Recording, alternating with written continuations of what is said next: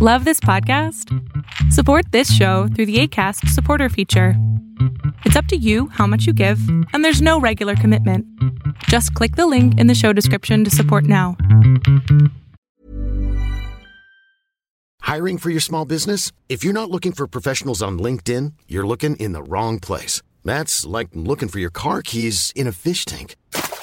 LinkedIn helps you hire professionals you can't find anywhere else, even those who aren't actively searching for a new job but might be open to the perfect role. In a given month, over 70% of LinkedIn users don't even visit other leading job sites. So start looking in the right place. With LinkedIn, you can hire professionals like a professional. Post your free job on linkedin.com/people today.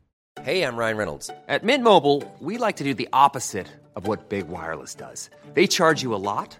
We charge you a little. So naturally, when they announced they'd be raising their prices due to inflation, we decided to deflate our prices due to not hating you. That's right. We're cutting the price of Mint Unlimited from $30 a month to just $15 a month. Give it a try at mintmobile.com/switch. $45 up front for 3 months plus taxes and fees. Promo rate for new customers for limited time. Unlimited more than 40 gigabytes per month. Slows full terms at mintmobile.com.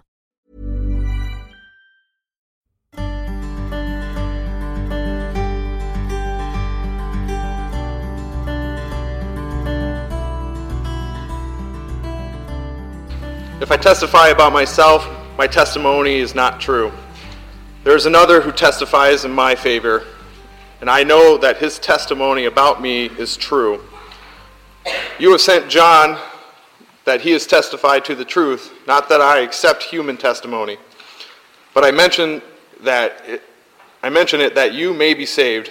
John was a lamp that burned and gave light, and you chose for a time to enjoy his light. I have testimony weightier than that of John, for the works of the Father has given me to finish, the very works that I am doing, testify that the Father has sent me. And the Father who sent me has testified concerning me. You have never heard his voice, nor seen his form, nor does his word dwell in you. But you do not believe the one he sent. You study the scriptures diligently because you think that in them you have eternal life. These are the very scriptures that testify about me, yet you refuse to come to me and have life. I do not accept glory from human beings, but I know you. I know that you do not have the love of God in your hearts. I have come in my Father's name, and you do not accept me. But if someone else comes in his own name, you will accept him. How can you believe, since you accept glory from one another, but do not seek the glory that comes from the only God? But do not think that I will accuse you before the Father. Your accuser is Moses, on whom your hopes are set. If you believe Moses, you would believe me, for he wrote about me. But since you do not believe what he wrote, how are you going to believe what I say? The gospel of the Lord. Lutheran Church. Kind of.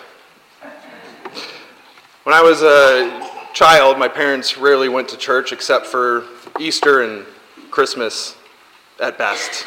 And I never really got to know who Christ was. When I was a teenager, my parents had settled finally into a small community where I actually met my wife.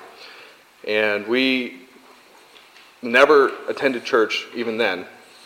Now, I decided that I felt called to go. I didn't know what it meant. I didn't know why I wanted to go, but I felt that I needed to go. And so I started attending one of the 3 Lutheran churches in town. I think by the time it was all said and done, I had actually become a member at all 3 of them. I, however, decided to go a different route. I thought when I was out of high school that I knew who Christ was. I thought that I had it all figured out. I didn't need to go to church. I didn't need to read my Bible. I was saved. That was all that mattered.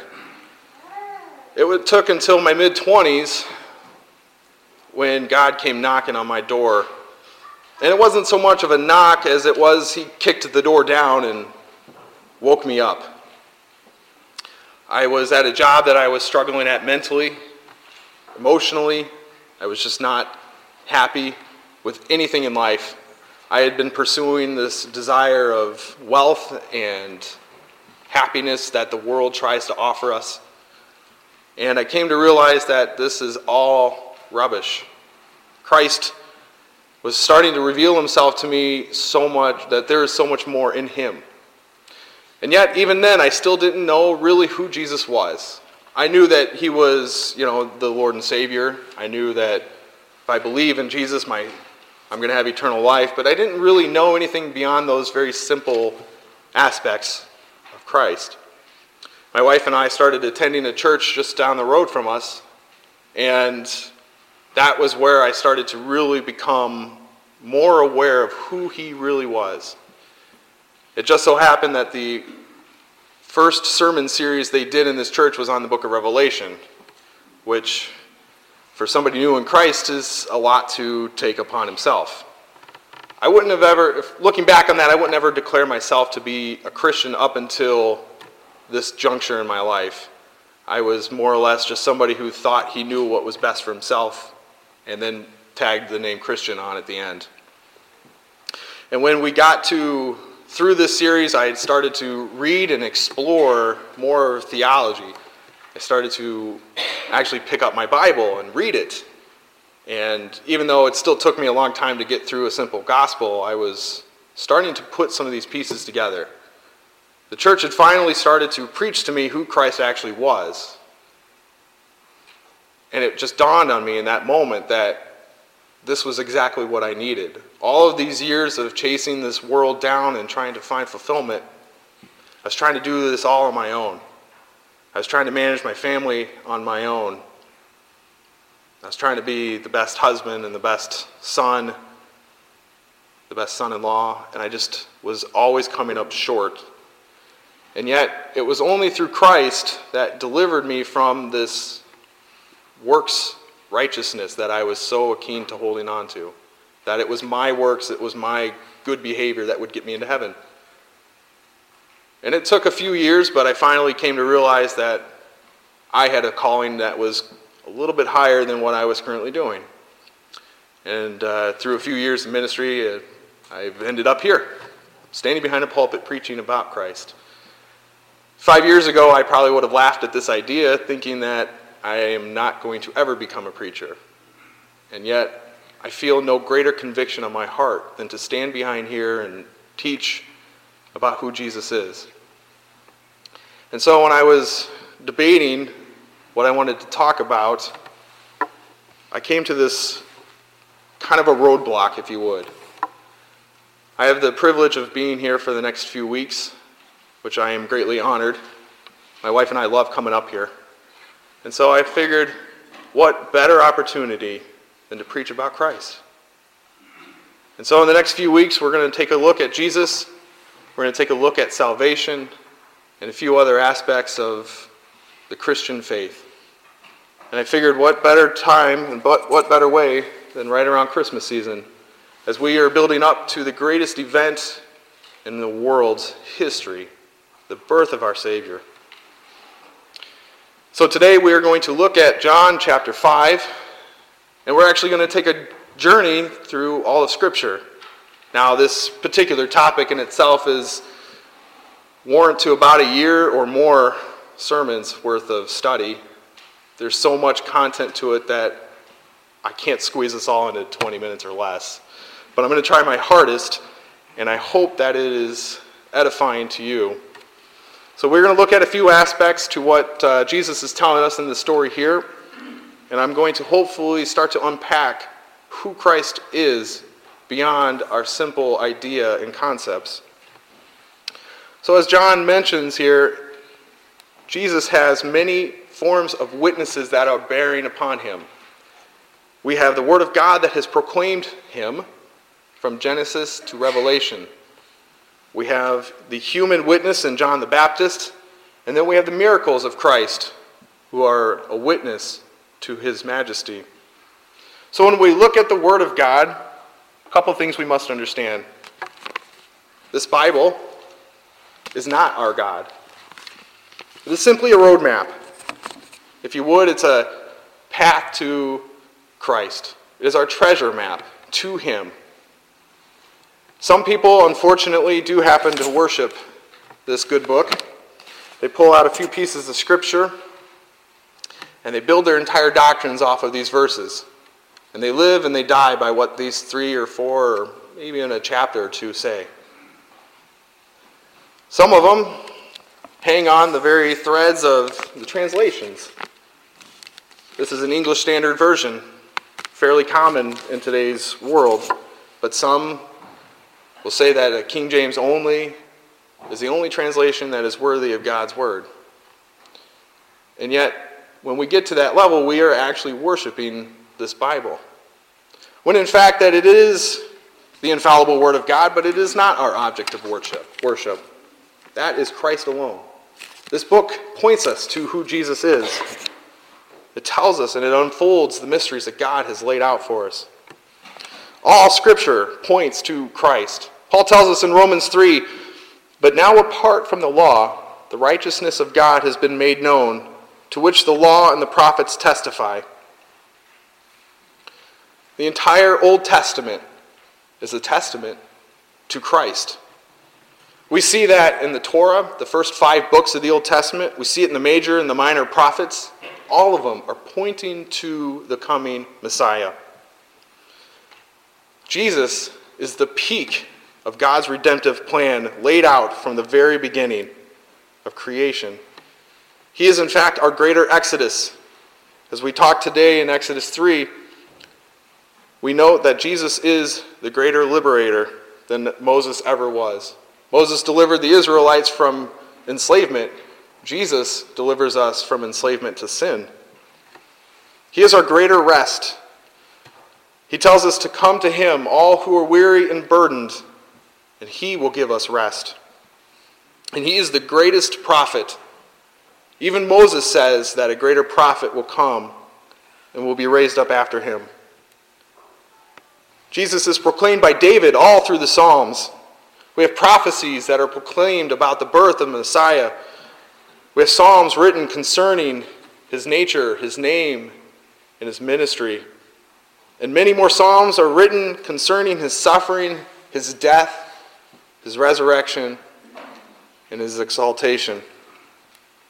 When we get to the New Testament, it kicks off with Matthew and the genealogy of Christ, showing the proper bloodline that God has promised. Mark and Luke open with an introduction to John the Baptist, who happens to be our first human witness to Christ. And when we get to John, this gospel is a little different. This gospel is actually a dedication to who Christ is, declaring his deity. And it starts off, John 1:1, "In the beginning was the Word, and the Word was with God, and the Word was God." This different approach sets it apart from the other 3. It sets itself as being a book solely dedicated to laying out who Christ truly is. When we look at John the Baptist, our first human witness, his divine mission of him was to point out to the true light.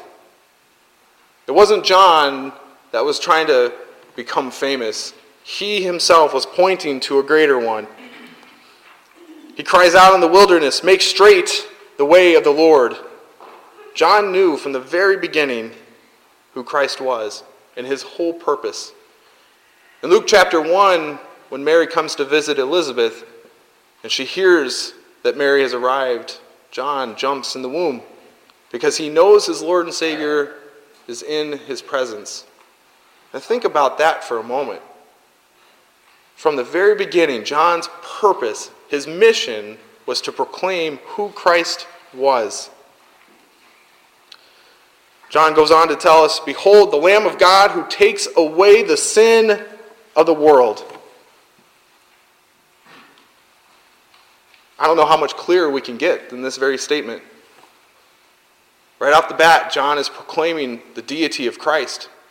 The Savior has come. The Messiah is here. In our text, Jesus points back to John. He says that he was not the light, but came to bear witness about the light. And that light is Christ. As John has proclaimed over and over who Jesus is, A true witness does not bear their own light, as John is not doing here, but carries the light of Christ. This is what our world is crying out for today.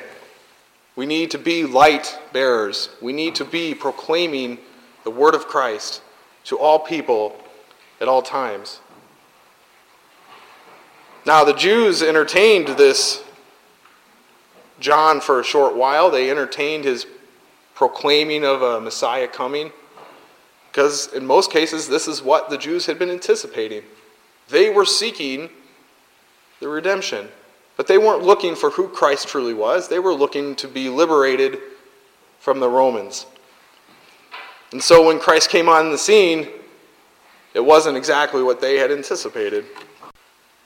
But similar to what we experience today, unfortunately, when we attend church, we seek to get things out of it, to make ourselves feel better, happier, fluffier. And when all the Jews had heard about John's proclaiming of Christ, they tagged along. They hung in there. And even when early in Jesus' ministry, when he was proclaiming the goodness and the happiness of the kingdom of heaven, and he was feeding the magnitudes, he drew thousands of people to him. And that's kind of what our church has become today. Even through the time, we see people flocking here because of a good, happy message and self-fulfillment, self-satisfaction.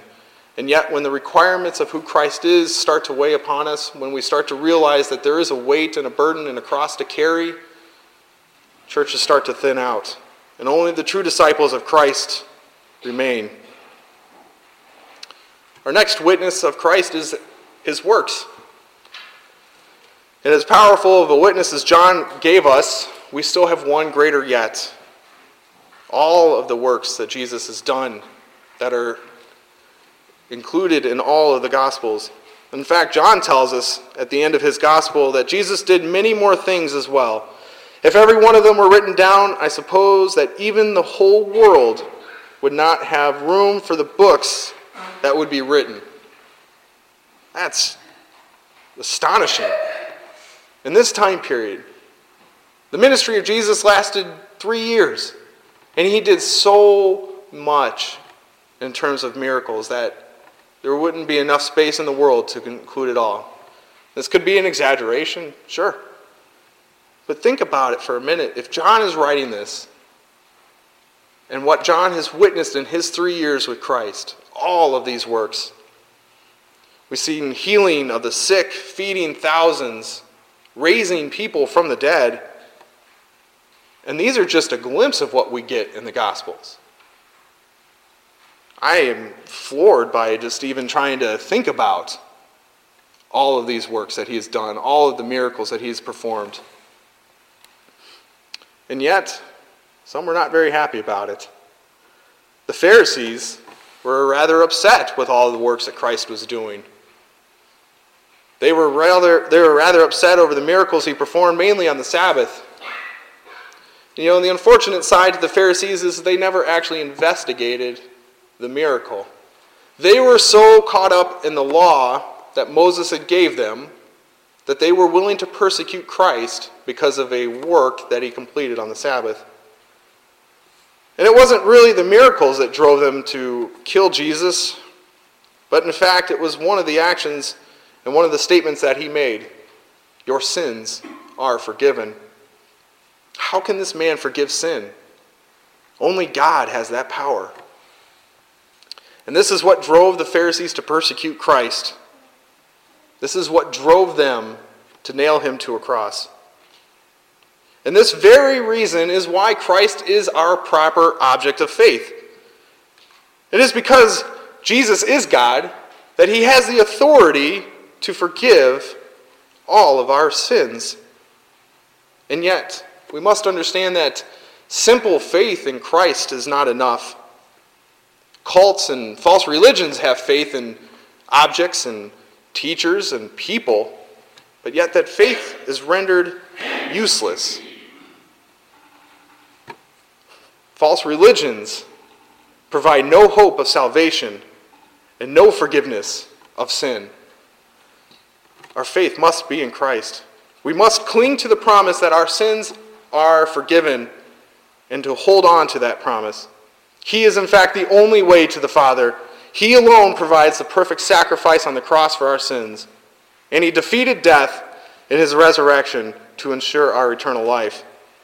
Now, it is one thing to say that I'm going to die for your sins and stay dead. I didn't achieve anything. I didn't accomplish anything. I just died. But Christ took that promise to the cross and said that he would be raised in 3 days. And guess what? He was raised in 3 days, ensuring that this is the Son of God. Faith in anything less is foolish. Faith in any other world religion results in no salvation or life, eternal life. But you know, it goes beyond religions and cults. It's where we put our hearts and our minds and our attentions to today. Our jobs, social media, our families, our material conquests. While these things are well and good, they will rot, rust, and decay away. Paul tells us perfectly in Romans chapter 5, "Therefore, since we have been justified by faith, we have peace with God through our Lord Jesus Christ. Through him we have obtained access by faith into this grace in which we stand, and we rejoice in the hope of the glory of God." Which leads me to my final point, that Christ is equal to God. He is a part of the Godhead. And this is exactly why the Jews were seeking to kill him. Not because he was simply breaking the law on the Sabbath, but that he was calling himself the Son of God. If we look in Matthew, now when Jesus came to the district of Caesarea Philippi, he asked his disciples, "Who do people say the Son of Man is?" And they said, some say John the Baptist, others say Elijah, and others say Jeremiah, or one of the prophets. And he said to them, "But who do you say I am?" Simon Peter replied, "You are the Christ, the Son of the living God." Jesus answered him, "Blessed are you, Simon Bar-Jonah, for flesh and blood has not revealed this to you, but my Father who is in heaven." Now we must take note. John the Baptist came to proclaim Christ. He made the statements that this is the Son of God who takes away the sins of the world. But it's not John that is revealing this to us. It's the Father. And only through the Father is Christ revealed to us. Jesus continues to refer to himself as God, refer to God as his Father. In John chapter 2, Jesus says, "Stop making my Father's house a marketplace." Again, in John 3:16, he refers to himself to as the Son of God. And when him and the disciples are discussing eating in John 4, he responds, "My food is to do the will of him who sent me and to accomplish his work." The him who sent me is God the Father, sending God his Son into the world. His name is to be exalted above all names. Therefore, God has highly exalted him and bestowed on him the name that is above every name, so that when the name of Jesus, every knee shall bow, in heaven and on earth and under the earth. Every knee will bow to the Son of God. And he lines himself perfectly up here in John, in a dialogue in John, when he's discussing Abraham with the Pharisees.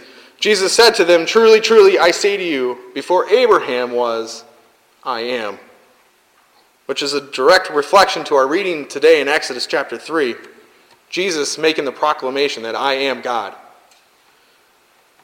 He is described in Scripture as a member of the eternal Godhead, as we noted in today's second reading in Colossians. Christ is undeniably the Son of God. And now, this is just a very short snippet of the deity of Christ. We could spend years going through Scripture and pointing out all of the aspects to who Christ is. And I stress this topic because it's something that we should take home and have great comfort in, knowing the God that we serve is the true God of Scripture, that Christ is the Son of God. We don't serve a false hope. We don't serve a God that has not promised us salvation or eternal life, but we promise one that has. No other name carries this kind of authority. No other false religion can make this truth statement that Christ has declared. We can go forth today with no fear, no worries, nothing holding us back from sharing this gospel. This is the deity of Christ. This is the God that we serve, the Son of the living God. That your sins are forgiven. This is a promise that we can carry to the end of our lives. Amen. Mom deserves the best, and there's no better place to shop for Mother's Day than Whole Foods Market. They're your destination for unbeatable savings, from premium gifts to show-stopping flowers and irresistible desserts. Start by saving 33% with Prime on all body care and candles. Then get a 15-stem bunch of tulips for just $9.99 each with Prime. Round out Mom's menu with festive rosé, irresistible berry chantilly cake, and more special treats. Come celebrate Mother's Day at Whole Foods Market. Normally, being a little extra might be a bit much, but not when it comes to healthcare. That's why United Healthcare's Health Protector Guard fixed indemnity insurance plans, underwritten by Golden Rule Insurance Company, supplement your primary plan so you manage out-of-pocket costs. Learn more at uh1.com. Planning for your next trip? Elevate your travel style with Quince. Quince has all the jet-setting essentials you'll want for your next getaway, like European linen, premium luggage options, buttery soft Italian leather bags, and so much more. And it's all priced at 50 to 80% less than similar brands. Plus, Quince only works with factories that use safe and ethical manufacturing practices. Pack your bags with high-quality essentials you'll be wearing for vacations to come with Quince. Go to quince.com/trip for free shipping and 365-day returns.